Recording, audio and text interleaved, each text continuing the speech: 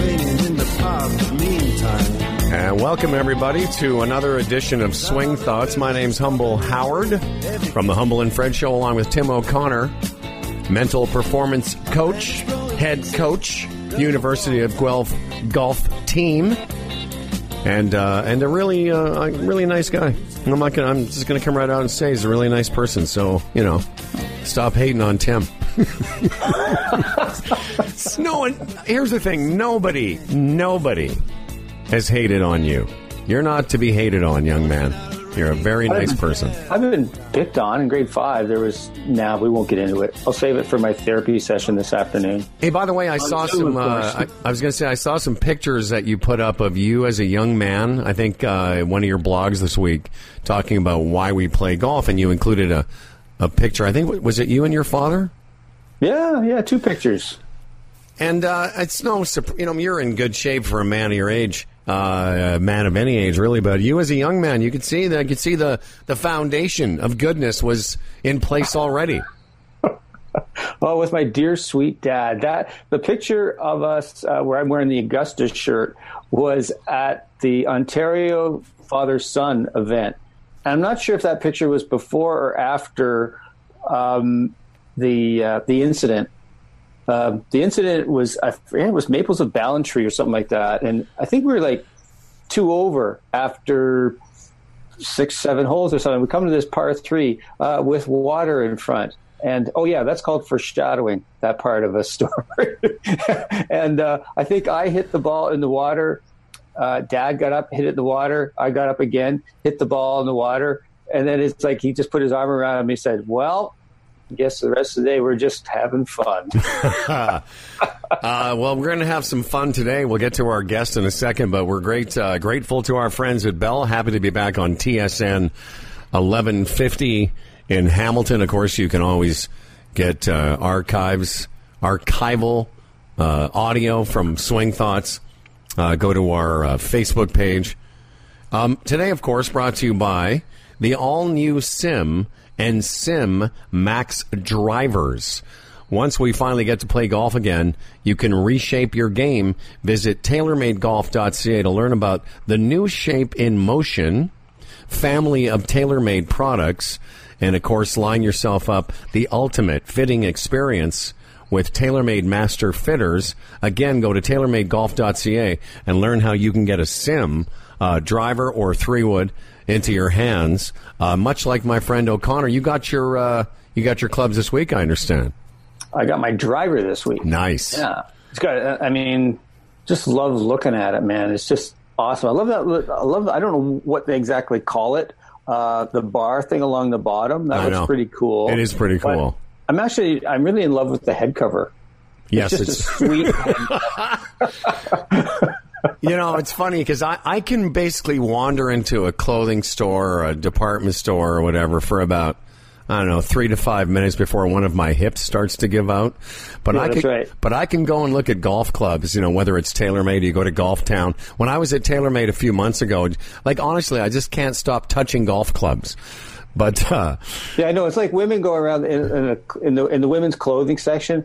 The turnstiles, they just touch them. Yeah, exactly. I think I'm there. I got my arms folded. I'm not touching anything. But you're in a golf town or someplace. Oh, what's that? Exactly. Speaking of women, I know a lot of people are self-isolating or in isolation pods with their girlfriends, boyfriends, spouses, and stuff. One of my favorite memes I saw recently, and I know you're in your isolation pod, of course, wife Sandy. One of the meme was basically during this lockdown, my wife and I are playing a game called "Why Are You Doing That?" and there are no winners.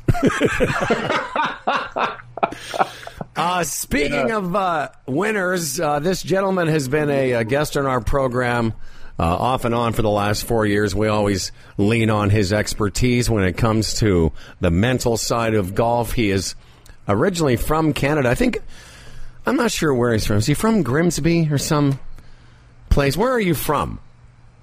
Oshawa, Ontario. Oshawa, that's right. Oshawa. Oh, my God. He has coached players at all levels on the PGA Tour, European Tour, and so on. And, of course, is a huge friend of the show. Please welcome mental performance coach and all-around fine fellow, Paul Dooland. Hello, sir. Oh, sirs. Can you get a little closer? Because we're just a little, because I know you're using your computer mic because you're so cool. You don't like to use headphones and stuff. I'm a geek, but I'm not a microphone geek. I'm an but you did come with your TaylorMade hat on. Very nice. Yeah. That's a very sponsor conscious move. Yep.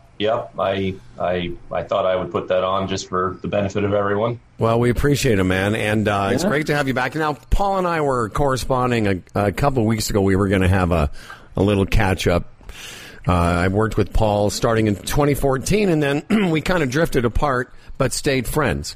Is that fair? You don't work with me as a golfer anymore, but we're still. Yeah, and we're not friends. Are you near acquaintances now? Yeah, we were really good friends, and now we're just acquaintances. How's everything there in Florida? You're there with your kids, your wife, everyone okay? Yeah, it's actually surprisingly going well. No one has killed each other yet, so that's awesome. Have any protesters stormed the governor's house demanding the lockdown be put away, stopped? To be honest, I try to just understand what I need to know to do what I need to do. There is so much of the opinions and politics and all the rest of it that I just don't get involved with unless it's something that I can do something about. Just because it just becomes nonsense. Yeah, it's a lot. Well, I don't know if you know this, but in Florida this week, the governor was making the case that WWE wrestling should be an essential service, and I think that's all you to me, that's all you need to know about Florida. But picking up on what you just said is a great place to start with golfers listening to us. And isn't that really kind of a microcosm of what we can do as players? All we can deal with is what's in front of us, but so often we get in trouble. Not only as human beings, but as golfers. Would you not agree that a lot of trouble comes in the game from not dealing with the now, but being back and forth in the past and the future? Oh, yeah, completely. That's probably one of the major themes I work with virtually any level of golfer on, is look, what can you do something about?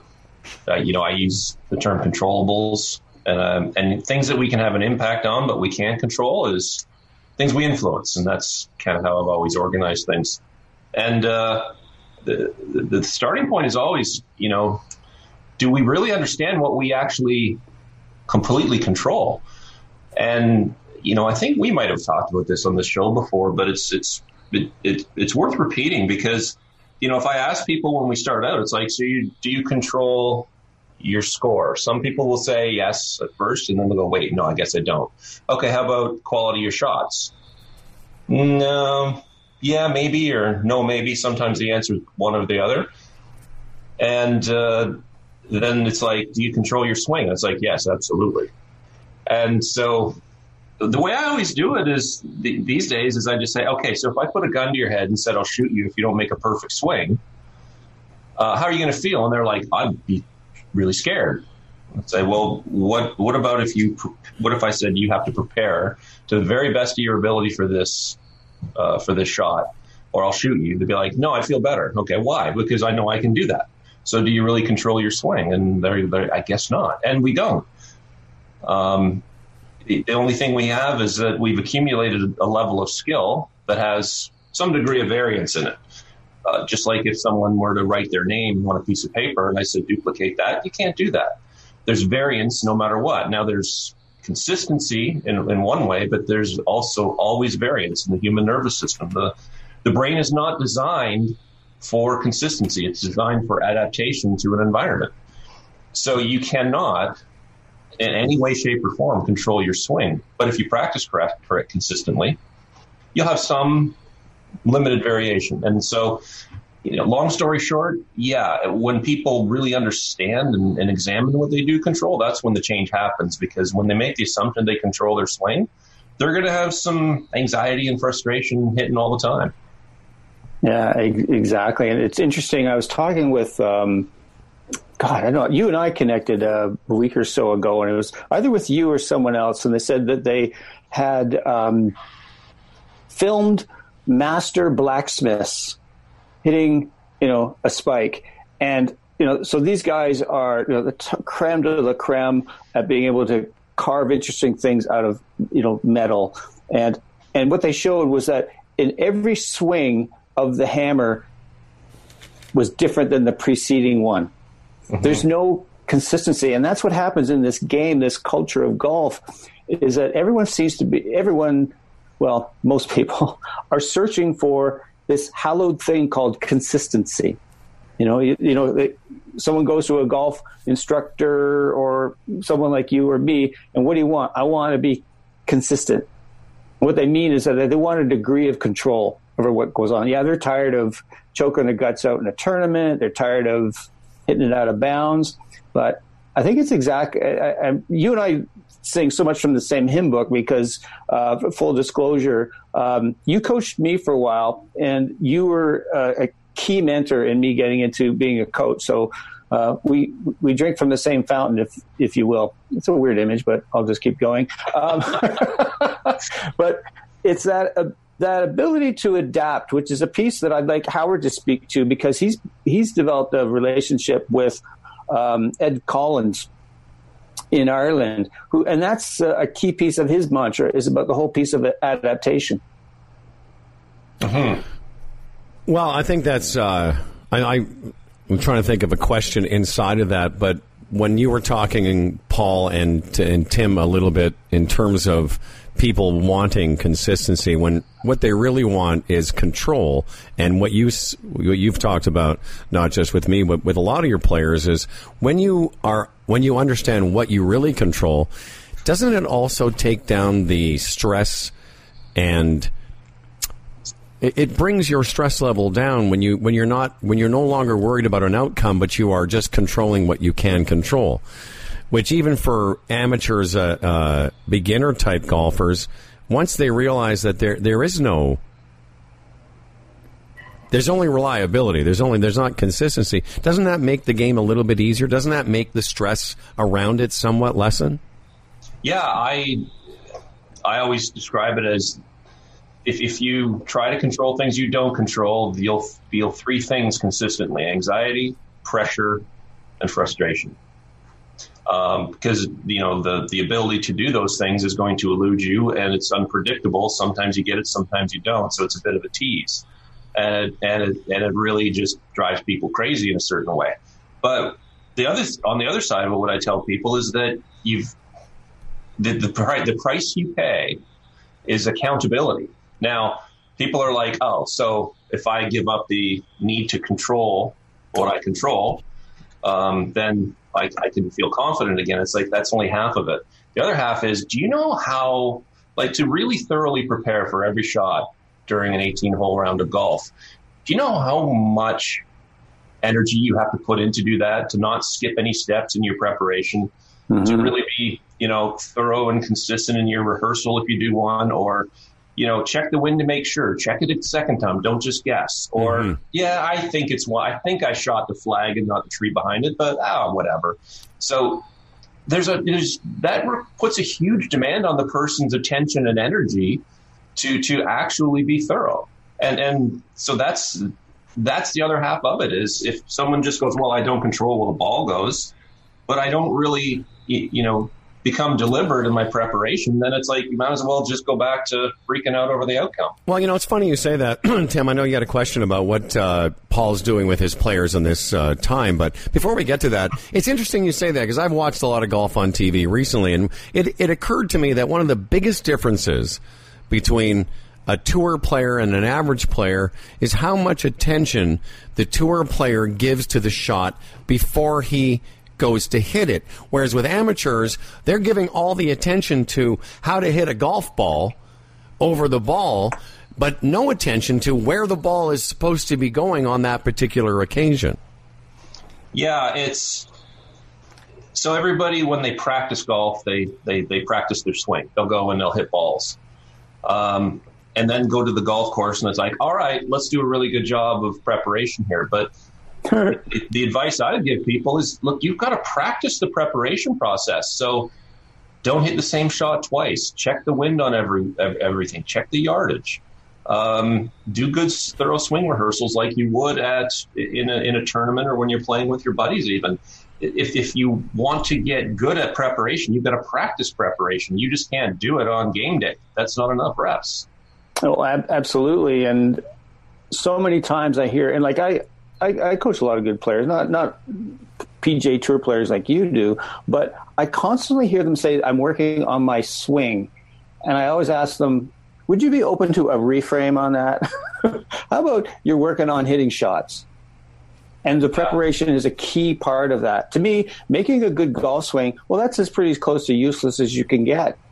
It's about hitting the shot, and the shot informs the swing. So, but just coming back to that piece about the preparation, and I so love where we're at in terms of those controllables, because this is stuff that people can, everyone's champing at the bit about getting out, and this is stuff they can think about as they get ready for the season. And one of the greatest examples of that preparation piece was Jordan Spieth at the Open Championship a couple of years ago. Remember when he blasted into like the trailer park land? Yeah. Like, how long did he take? Yeah.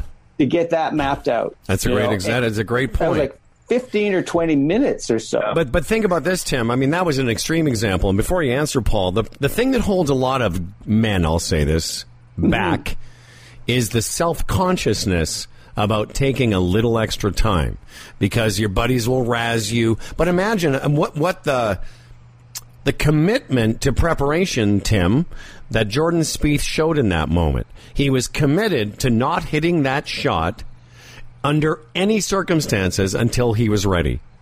That's right. And it didn't matter that he was on TV. Yeah. It didn't matter that, he knew in the back of his mind that he was causing Kuchar to ice it, basically, But he took care of business. And I think a key thing to understand, when you watch a tour player, they'll spend some time in their preparation, as Paul said, check or double check the wind, all that kind of stuff. But most of them are fairly brisk once they're into the shot routine. Yeah. There's not a lot of standing around. They know that then once they've made that decision, that thing that I use in my coach, I'll ask Paul to his version. You can call it Pia Nilsson and Lynn Marriott, the think box and the play box. So they get the work done in the think box, analyzing the data, getting it all in, making the commitment to the shot. They cross, this imaginary line into the play box, and now that's a place to be athletic and to react to target and just let this thing go.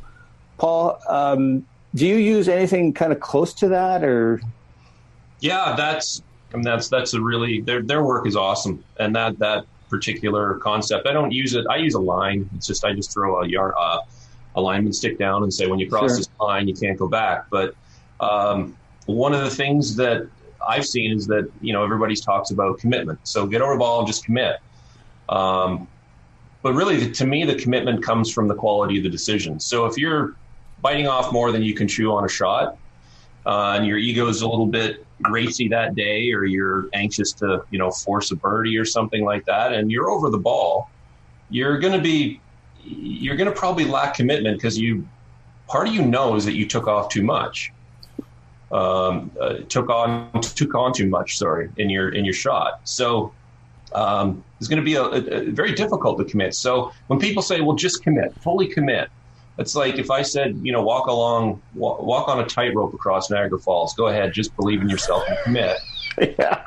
It's like, wait, that's not a great decision. So I don't think there's enough emphasis on the science behind decision making, and really probably more important, understanding your own game in the first place. Most people don't really know their numbers well enough to be able to say that they made a good decision. So, and as far as pace of play goes, nobody wants pace of play to go faster more than me in just casual golf. To me, there's two things where taking an extra 5 or 6 seconds over the ball isn't going to cost you a lot of time. There's two things I see that happen all the time. number one, people don't watch where their damn ball goes. Yeah. And then you're searching for it. Yeah. Because they're too caught up in the fact that they just hit a bad shot. The other thing is, if they're not prepared and they're hitting bad shots, they're hitting more shots than they should. Taking another shot that you shouldn't have to take because you were unprepared is going to add up to an awful lot more time than someone taking 6 or 7, 10 seconds more over the ball or behind the ball. Mm-hmm. So, I mean, if you look at the economy of that and say, okay, let's just do those two things and boot it between shots. Let's not lollygag. Those three things, I think pace of play is going to be way different. Did you just say you can do a lot of that, and you can do a lot of that prep work while other people are hitting? Yeah, or before hang on a second, Tim. Paul, did you just say lollygag? I did. Okay, because that's and don't dilly dally. Tim taught me how to use that word. So no dilly dallying or lollygagging. What did you want to say, Tim? Well, it's interesting. A lot of what we're talking about is kind of like the mental fortitude that A, that you're going to do the work, and B, you're going to be okay that your buddies go, hey, this isn't the U.S. Open.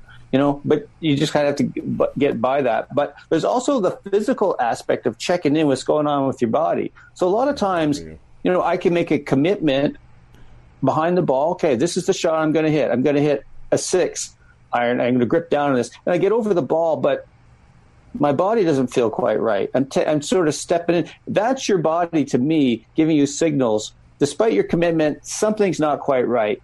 Step off, or whatever you call that, come back behind the line and give this another go in terms of something you can commit to. I just find that people get caught in their heads and they don't connect to because their body's sending them a signal. Basically it's saying, you know what, pal, you don't have this shot, or this isn't the right club. Yep, I agree with that. Paul Doolan's with us. He handles tour players, LPGA tour players, European tour players, and like a lot of us, we're in isolation. What do you do with your players right now, and maybe what can people do, who are at home listening, waiting to play golf again? What are some of the things you have your people working on?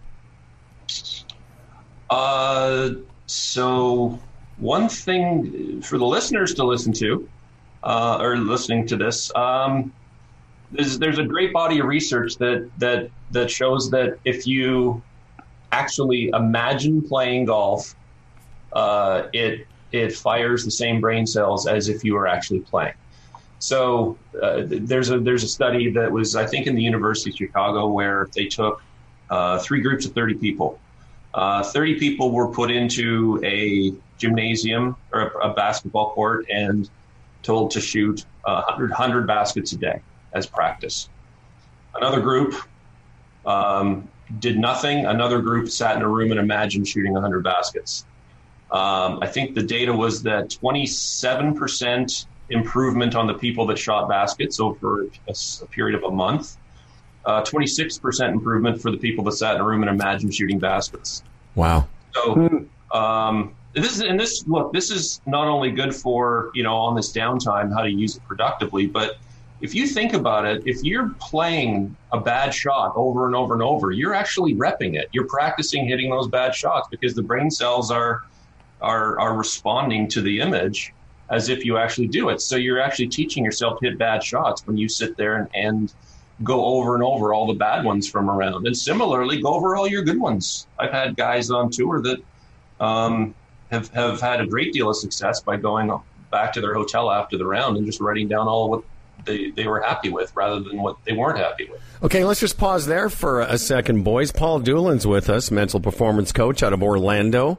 As well as Mr. Tim O'Connor, o'connorgolf.ca. You can check out the Humble and Fred show now 5 days a week again because we're bored at humbleandfredradio.com.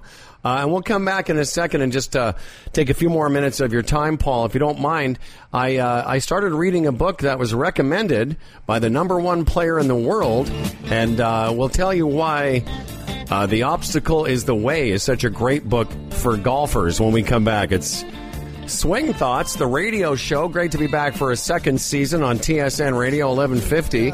And we'll come back with more of this mental performance stuff brought to you by TaylorMade Golf. You stop and you hold everything. band is blowing Dixie, double fall time.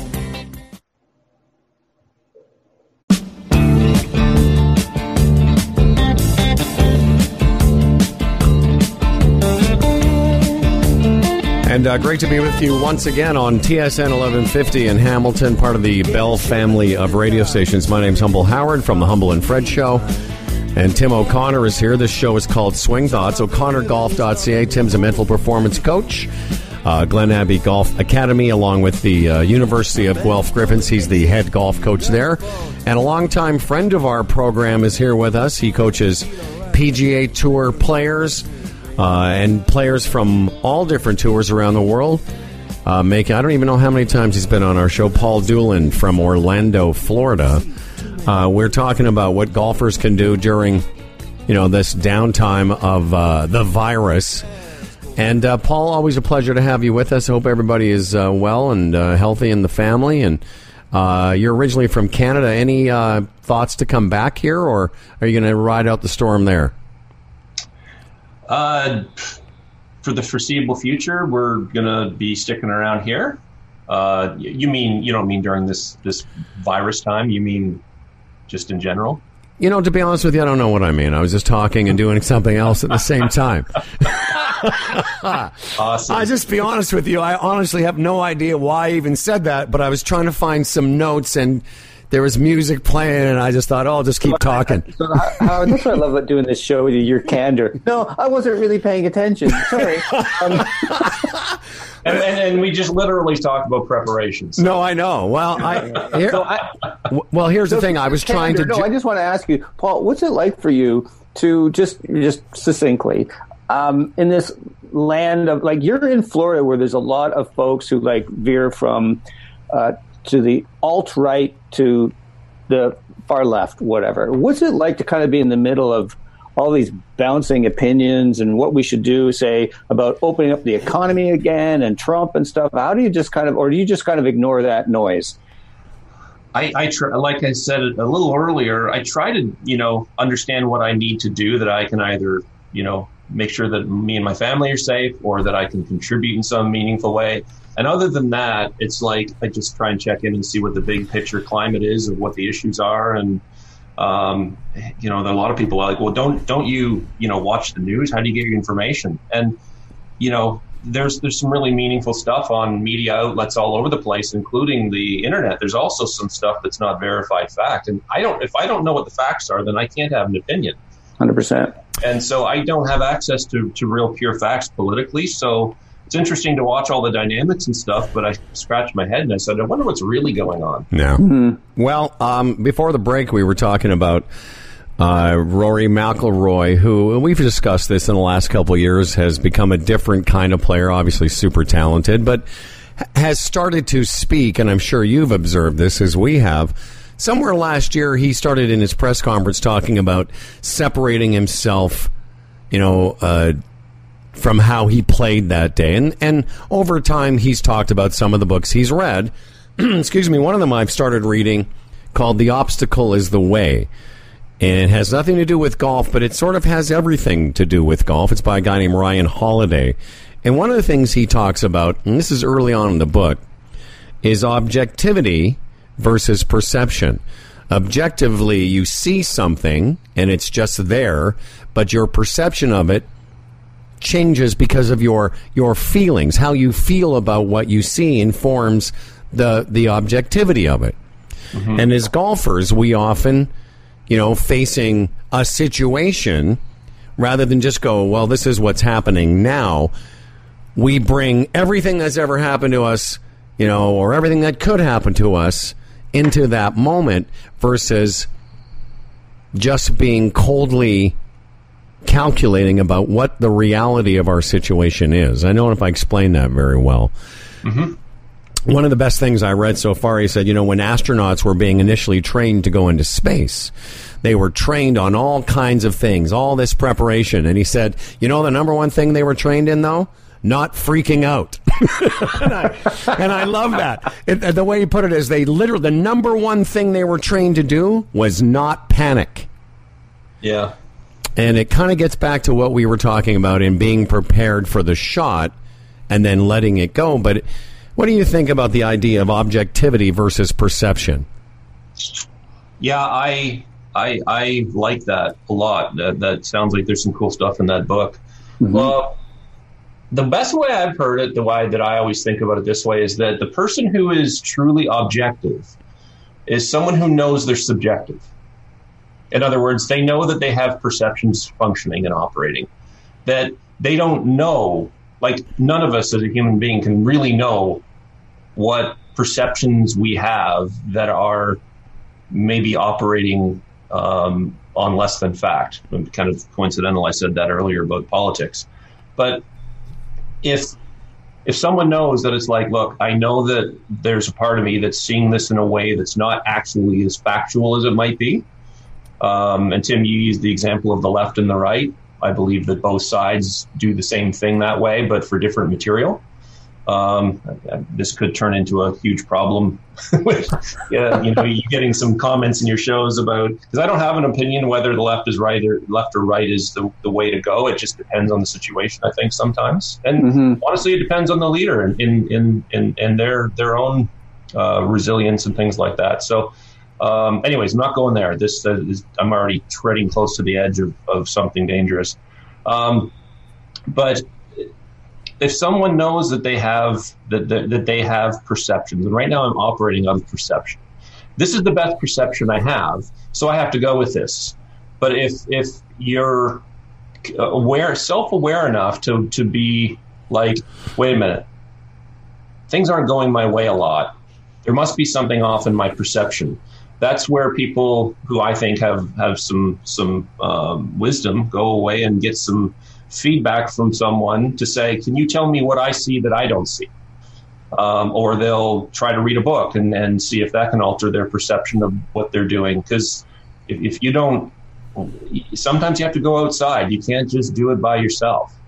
And I think that's probably the most important thing people can start to do, is be open-minded to say, look, my perceptions are just perceptions. They're not fact. They're the best ones I have right now, and I'm functioning off of them. But, continuous improvement to me means that you're going to examine your perceptions. And if you don't get to your perceptions first, then you're probably going to have trouble with, golf and business and relationships. Mm-hmm. Yeah, well, right on. And that takes a high degree of awareness, that people know that, okay, I'm in this place right now. Because a lot of times we just get trapped in our habitual thinking. The thoughts, it's kind of, I use the metaphor all the time of kind of the mouse on the wheel, and just goes around and round. So what you're talking about, I think, in some degree is, do we have the awareness that we can actually, rather than isolating and trying to deal with this on our own, by connecting with someone else, we can get some perspective from outside, almost like the third party. And we can run by them these things that are going on, and how does this land for you? What I'm seeing, how I'm interpreting this situation, and once we can kind of get that feedback, sometimes we'll get, oh, really? I didn't know I was doing that. Even from someone seeing your golf swing to seeing how you're reacting to situations, how you're interpreting them. So much of it is having awareness that, really, if I ask for some support and connect, I can really learn a lot more about what's really going on, what the reality is, than trying to grapple with all on my own. Yeah, my sister had a T-shirt when we were kids. At first, I remembered it really clearly, and when I first saw it, I didn't understand when I was really young. But I remembered the phrase on it that said that my mind is made up. Don't confuse me with facts. That's right. Well, the other little cute little phrase that I like about this is that most people would rather be right than happy. No, exactly. Oh my God. So, yeah. Well, that comes back to the political stuff. Well, here's the thing. We spent an inordinate amount of time on our show, on the Humble and Fred show, talking about the current situation, and we have people from both sides of the argument, the right and the left, and it all comes down to this thing, the confirmation bias. But to bring it back to golf, so often, whether you're an elite player or a high handicapper, what we think is there is not really what is there, or we have these stories that Tim likes to talk about, and we like to we always, for a high handicapper, it's like, the old story of taking out another ball when you're hitting over water. Because, what are you doing? I go, what's my water ball? Because I always getting the old ball. Yeah, getting the old ball. And I remember saying this to somebody once, like, what are you doing? They said, well, I always hit it in the water here, so I'm going to use an old ball. I go, well, don't even hit it, just throw it in the water. Because, that's where it's going. But it even at any level of the game, the better we can perceive the moment in the moment, the better outcome we're likely to have. Yeah, well said. Here's one of the other quotes from the book I wanted to run by you. How often do we see what we think is there or should be there instead of what actually is there? You start a round, you have a couple of good holes, then you have your double, and then the day is over. Well, if you look at it later, you go, well, no, in that moment, it was just a bit of a stumble. The point of this book, and we've all talked about it together and apart, that overcoming obstacles is the nature of the game. But so many of the people, myself included, had played a lot of golf thinking that there shouldn't be any bad things that ever happen to you. So the title of the book, The Obstacle is the Way, is that it's like we know there's going to be obstacles. Right. And what life's about is overcoming them. Is that essentially the... Absolutely. Well, that and how you overcome them is switching from your perceived stories and all the other nonsense that go into a round of golf to, being as objective in the moment. To what you said, Doodles, you said, okay, if you have a shot that somewhere in your body isn't really in your arsenal, but you're trying it anyway, well, you're not being objective about your own skills. But if I have you lay up on a par 5 and give you an 8-iron, which feels good for most people, you usually hit a pretty good shot. Mm-hmm. Yeah. To me, the whole the obstacle thing, obstacles are a perception as well. Like if you're walking across a schoolyard and there's a set of those jungle gyms that are there, which are now all taped off, by the way. Those are all taped off, and right. So if me as a non-athletic adult right now and a young child, we were both walking along, and there's a monkey bars, and there's so many snowdrifts that we have to go over the monkey bars. The kids look at it and go, "Hey, cool! I get to climb this," and I look at it and go, "Oh no, I have to climb this." Yeah, exactly. And so it's really about, it starts to me with obstacles are defined by us resisting what's there versus going, okay, that is there. What do I do to try and achieve what I'm trying to achieve here? So if I have to be on the other side of this monkey bar and I'm resisting it, I still have to climb it. And That's so right. it's an obstacle versus me going, see if I can still climb one of these things. It's been a while. Yeah. I might fall off and, break my arm or something, but I don't have a choice. It's in front of me. So I can go through it with a sense of resistance and frustration that it's there, which is, again, that's a perception. That's a belief system that's just going to trigger automatically versus, okay, it's here. Whether I'm resisting it and frustrated or not, I'm still climbing it. So why don't I climb it joyfully? Right. Because the reason I want to get to the other side is I want to feel happy and, enjoy my life. So why don't I enjoy my life on the jungle gym as opposed to while I'm getting over it? And that's not like, positive thinking or anything like that, because it still might break my arm. But if I'm going to do something like that, why would I put myself through all that torment when I have to climb anyway? Yeah, well, it's much the same as coming onto a tee and going, oh my gosh, this is such a killer golf hole. This could just, I could make a double here. And they're interpreting the situation as something like dangerous, which is not much different. Like our brain can easily go into fight or flight, and then we get tension, cortisol is released, all that stuff.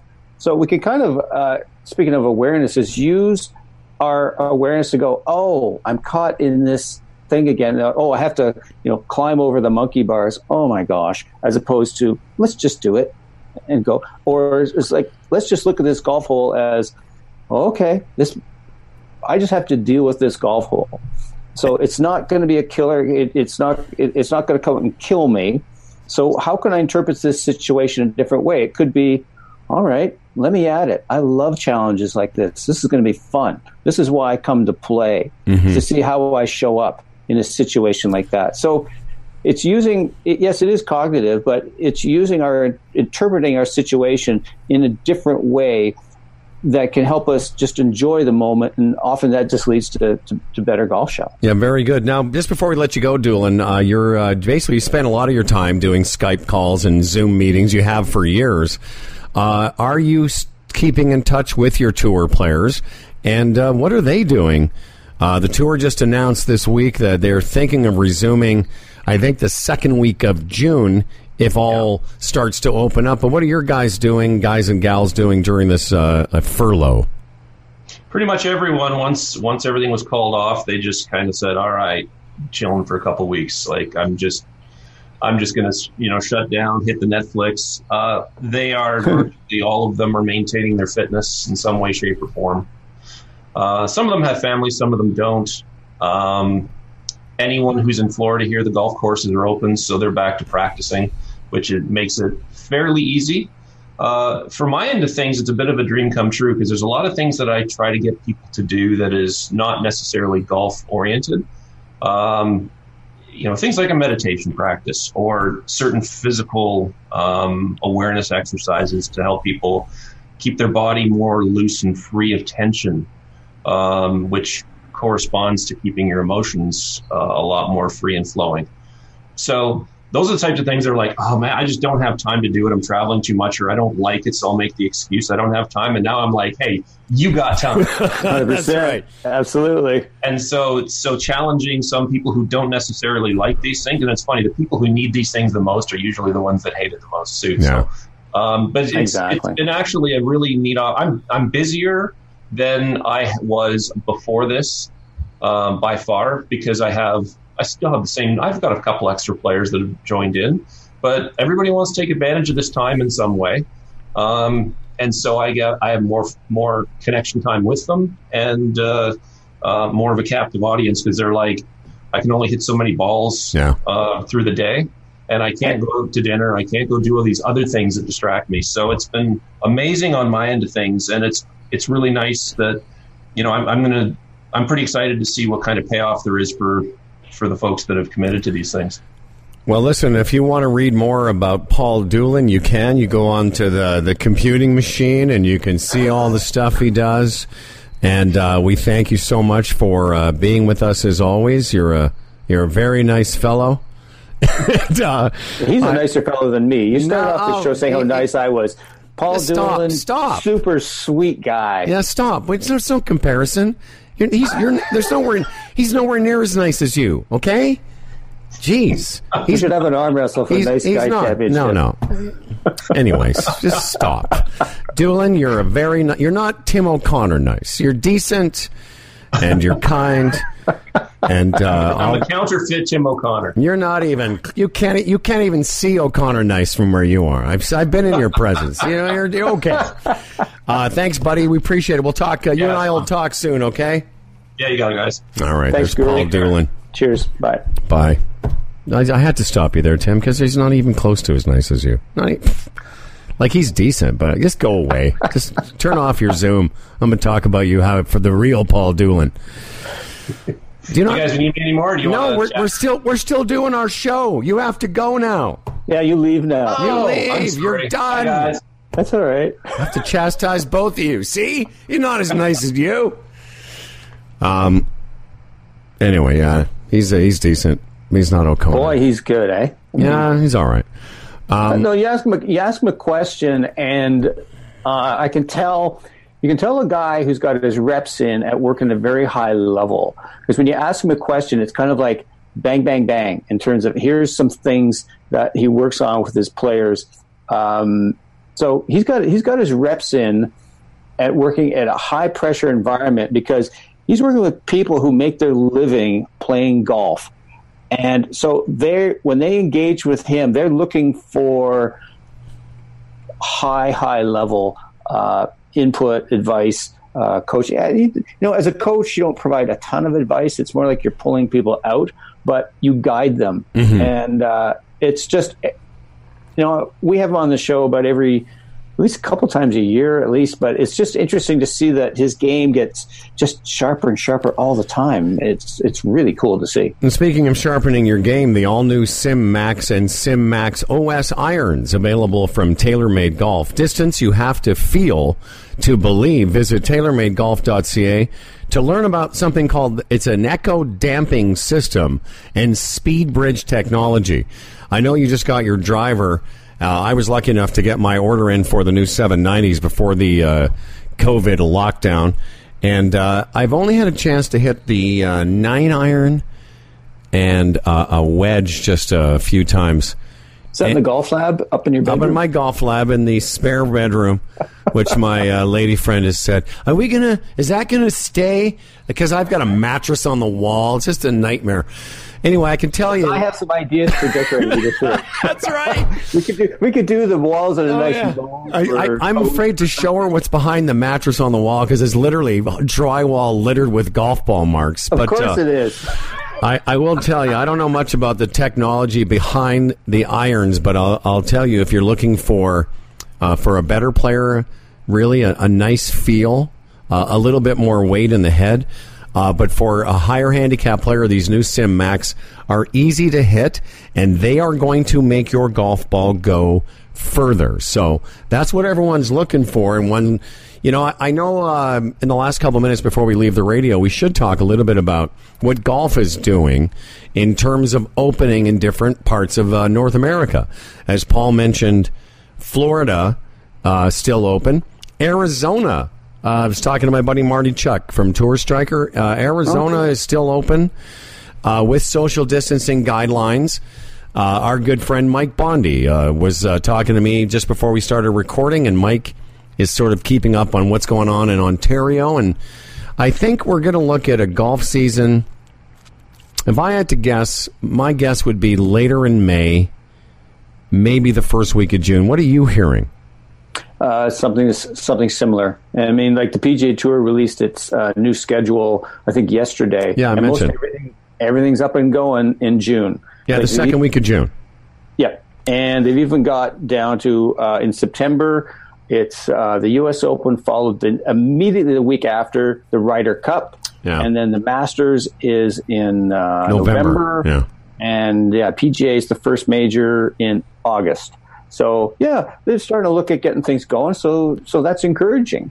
But I would just, I'm on the side of let's wait until these very smart people, these infectious diseases experts, tell us it's okay. The idea of people going out and really, it's kind of like Lauren Rubenstein said last week. It's like, you know what? If we can come close to almost 100% guarantee no one's going to get infected, let's open up the golf courses. Otherwise, we got to do everything we can to flatten the curve. Yeah, but and I agree. There is a school of thought that, and it's not just about golf, that at some point, we're going to have to get our heads around the fact that we're going to need to re-enter society because a vaccine, an antiviral, and an antidote, that's a ways away. Long ways away. And golf is just another industry that's been hit. The one that keeps coming to mind on the radio show that I do normally is the restaurant business, because that is such a hard business in terms of its month to month. It's a tenuous existence, and those people have been hit hard. Even if golf comes back, they're talking about not having food and beverage, not having, think about all the ClubLink, the company that we're associated with. Yeah, they get a lot of golfers, but they also get a lot of banquets, a lot of weddings, a lot of corporate gatherings that are all been shelved, canceled, postponed. Because you can't keep the clubhouse clean enough to prevent you just think of just in the washroom alone going in, oh my God, it's just all that stuff. It's just too precarious right now. Listen, we're going to continue. We call it the Swing Thoughts Podcast Extra. You can hear more if you just go to our Facebook page. There'll be a little extra. We're going to say goodbye now until next week. Thanks, everyone. Paul Doolin, a mental performance coach, The Humble and Fred Show, Tim O'Connor at o'connorgolf.ca. And we'll be back next week at 11 on TSN 1150 in Hamilton. Whether you stop and you hold everything.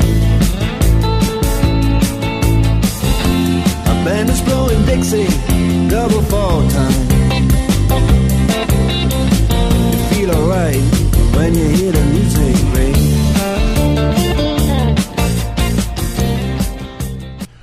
All right, this is our podcast extra.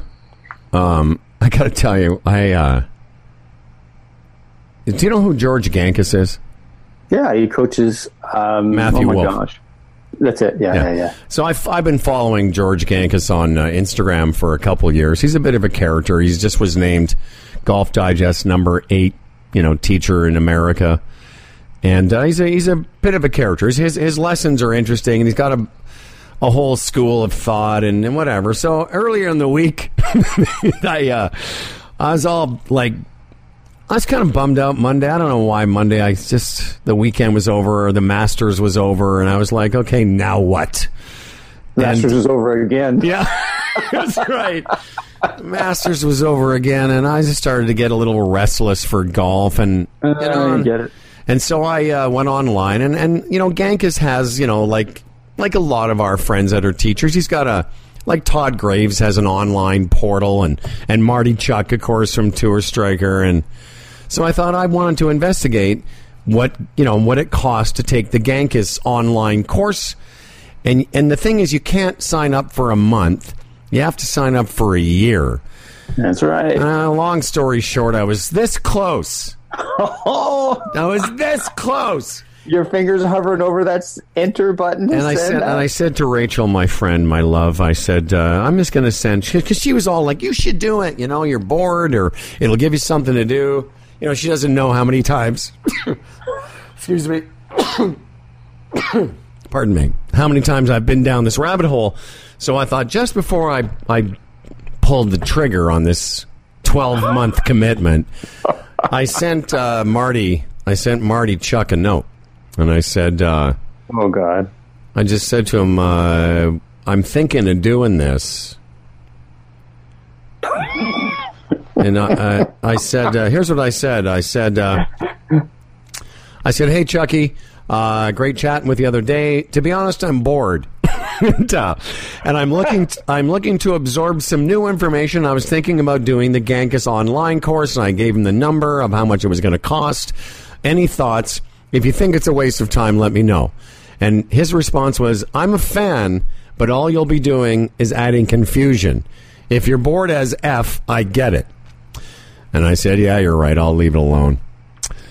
But that's where I'm at. 100%. You know what?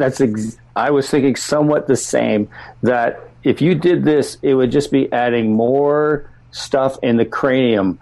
And to me, for like most golfers, we want less stuff in the cranium. And it's like we're talking with Paul. It's more of just hitting shots. I know. Relying on our bod to get going. So I had it's funny. I guess Marty's probably bored too. Because he can't, but Marty Chuck? Yeah. No, the thing about Marty, though, is, his schools are shut down. But where he works out of is a golf course in Arizona, Phoenix, called the Raven. It's still open. I think he's doing a little bit of in-person teaching, but remember, his main business is selling those products.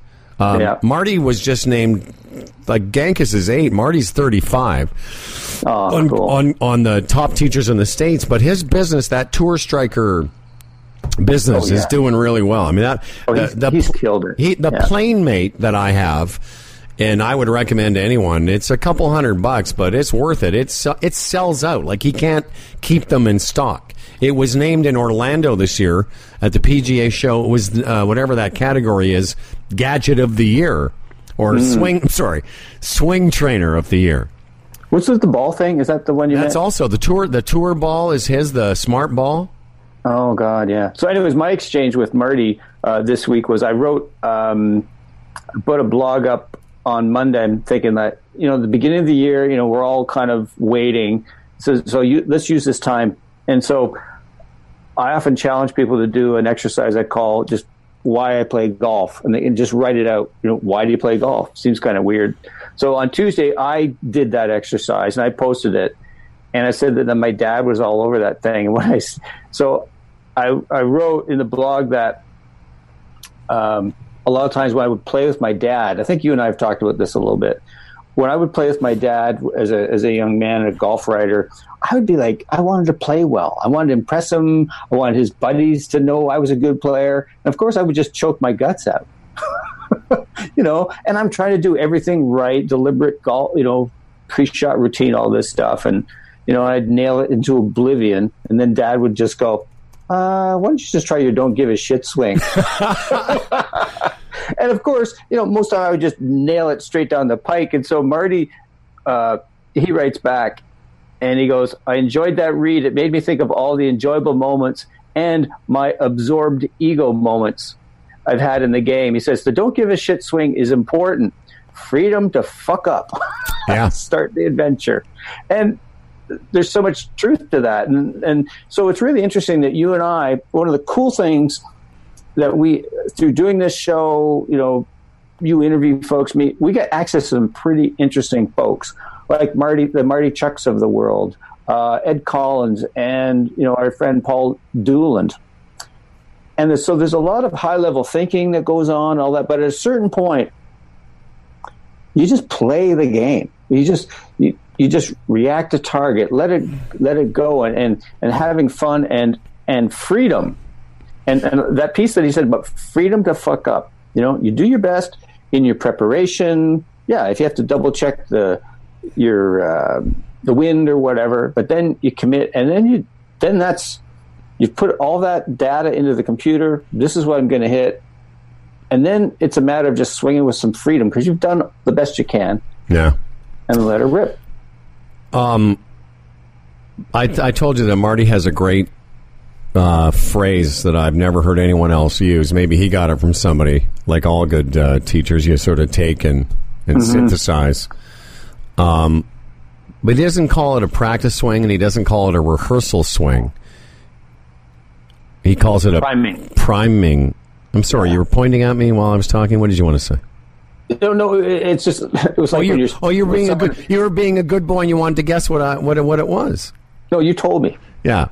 But I love that thing. I love that too. I like the idea of, because he's sort of priming the pump for you younger kids. You probably haven't heard that phrase before. When you have a well, you have to prime the pump.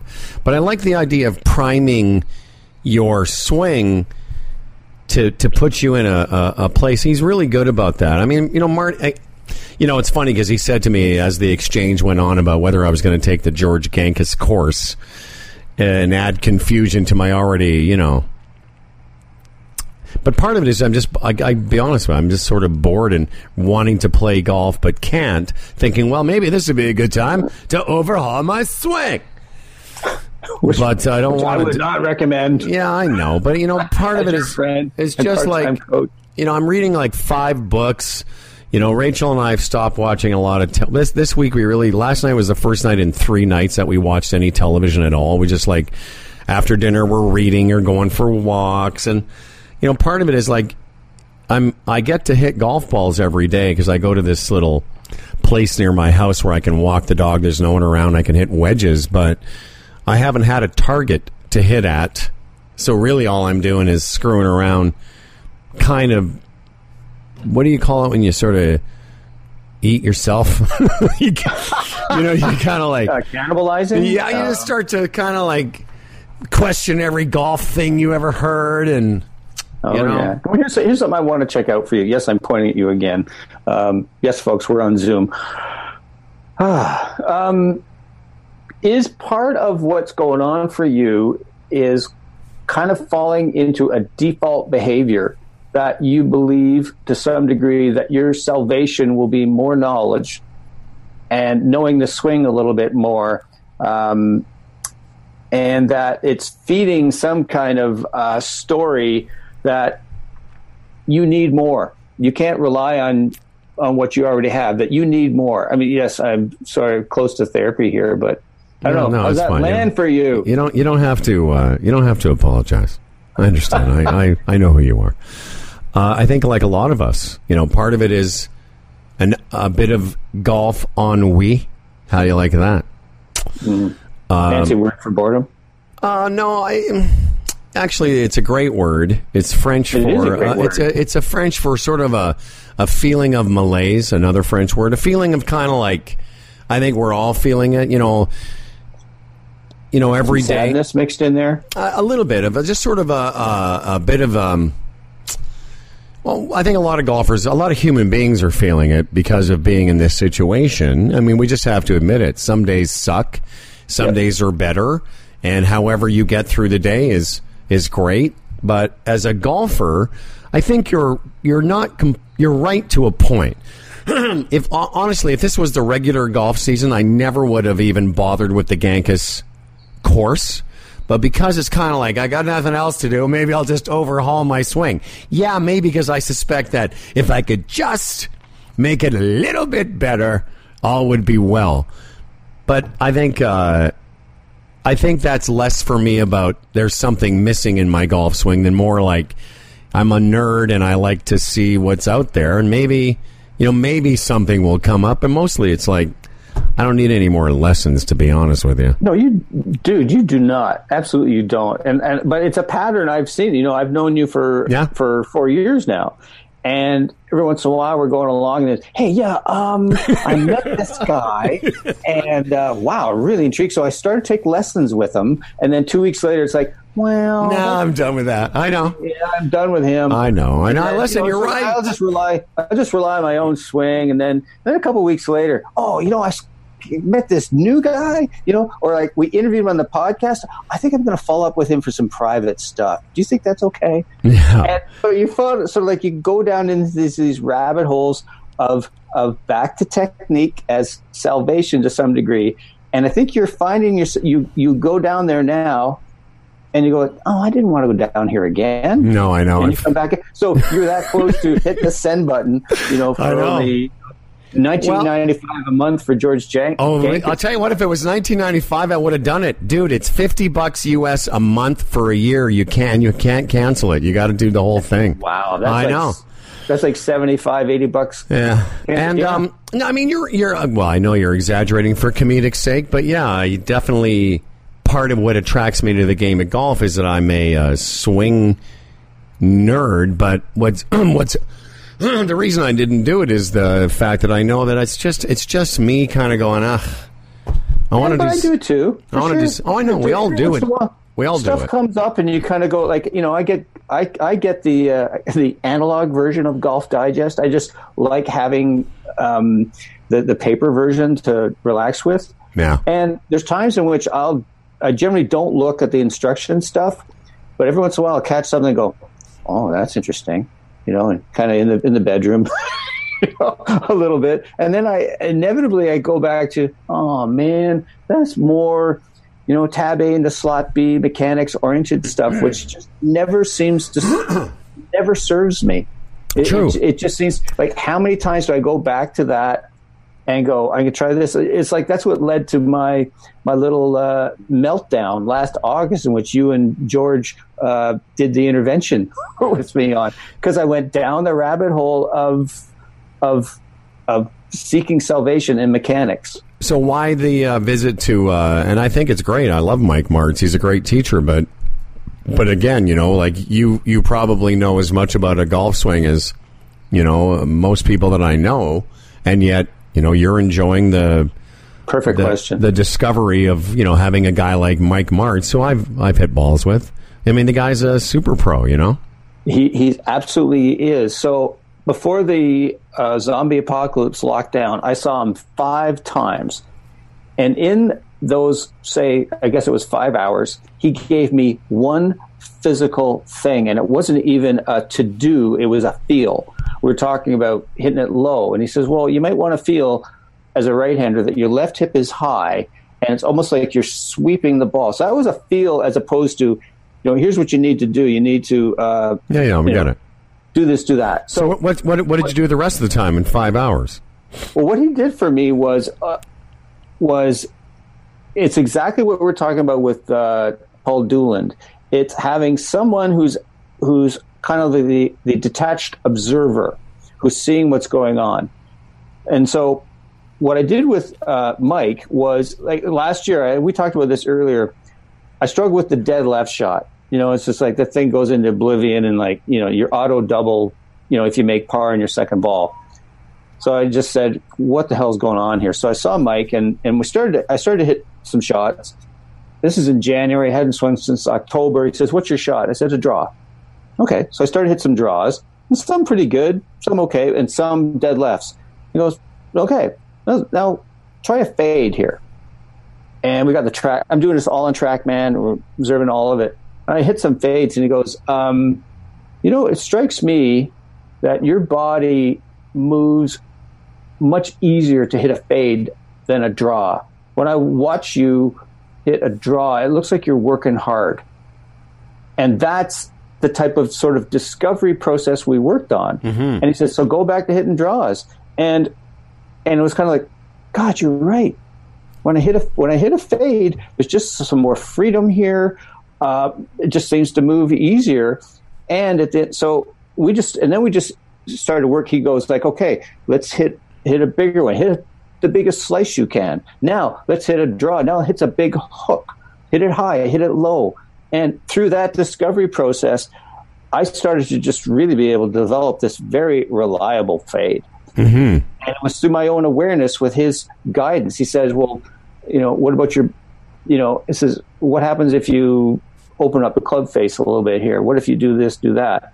So it was really him guiding me through my own discovery and my own awareness, growing my own awareness, which is great. I've never had a relationship like that with a coach who essentially posed really good questions that I could answer, as opposed to him giving me answers that I then had to interpret and try and perform correctly. No, for sure. And that has always been the model that I've been introduced to, and that I took through, taking fucking tons of lessons. And this was a different way, and I loved it. And I think I don't know, that's very long, a lot of talking. I'll shut up now, but. No, I was just listening. Because you're just, what's funny is you're like, every couple of weeks you try a new teacher, and now you're like, but Mike Martz is Nirvana. Listen, man, we're all on the same. Golfers are all the same. We just think we're one good session or one good coach or one good thing away. But you ask me, for me, it's like I'm just restless, and when I get this way around golf, I want to, I've been intrigued. I've been following George Gankas now for a couple of years, as I mentioned, and I've just been intrigued by what is he teaching that I might be able to, glom onto. But the fact is, I don't have the wherewithal to try and learn a new system, at this point in my golf life or my golf season. Well, I think there's a lot of interesting stuff. I mean, you look at how golf has changed over time. I mean, back in the 60s and 70s, because of the equipment, I can't explain exactly how, you tried to stay back over the ball, and you then had that reverse C thing. Now, there's more rotation through, so you don't have that strain on the back. A lot of it has to do with equipment. What Gankas, I think, is also showing is that you can also take the club back, I think, on a different path. There's a lot going on. He's a big guy on rotation, but you know what I like? The one thing he does do is he has his players, Matthew Wolff and a few CT Pan, but his whole thing is when you see him, I don't want to get into it, but you sort of see it's a lot more inside and almost across the line. It doesn't really matter. The point is, all of us think that there's a magic potion. Yep. When really it's what you described about what Mike is having you do. It's like, you're a pretty good player. You can execute all those shots. So, really what is it what do we need to learn? And I think the takeaway for me is that, what I have going on is probably good enough for me to continue. Oh my God, you're a scratch player. To play at a decent level. You're a really good player. So let me just ask you. I'm bored. what is it that Ed Collins talked to you about in terms of your challenge? You know, he said that, He said, try and make it less exciting is what he told me. Yeah, stop making nines and then stop making nines. Two. Yeah. Like, so what's kind of the challenge he's laid out for you? How you make that leap? Because that, to me, that's going to be the piece that's going to move you to, you know, possibly becoming a plus handicap if that's something you want, or to be able to play at a level that makes you a little bit more competitive in national championships. Well, just that. I mean, we have to wrap up because I got to go. But I will just tell you, the big takeaway from my time with Ed recently is just, you know, just stop making it so. Like I guess there's something about the way I play that I think part of it is I enjoy the fact that, you know, things get a little bit exciting. He said, you know, just try and make it a little more boring. That's why you like chaos and disaster? Apparently. Okay, we're saying goodbye again. Hang around just for a second because I want to run a guest idea by you. Okay. Thanks to everyone who was on the show. I can't remember what we were talking about, but it seemed pretty good. I don't know. I enjoyed it. You were paying attention again, weren't you? I was paying attention to a lot of it. There was a few times I got a bit sleepy. We'll see you all next week.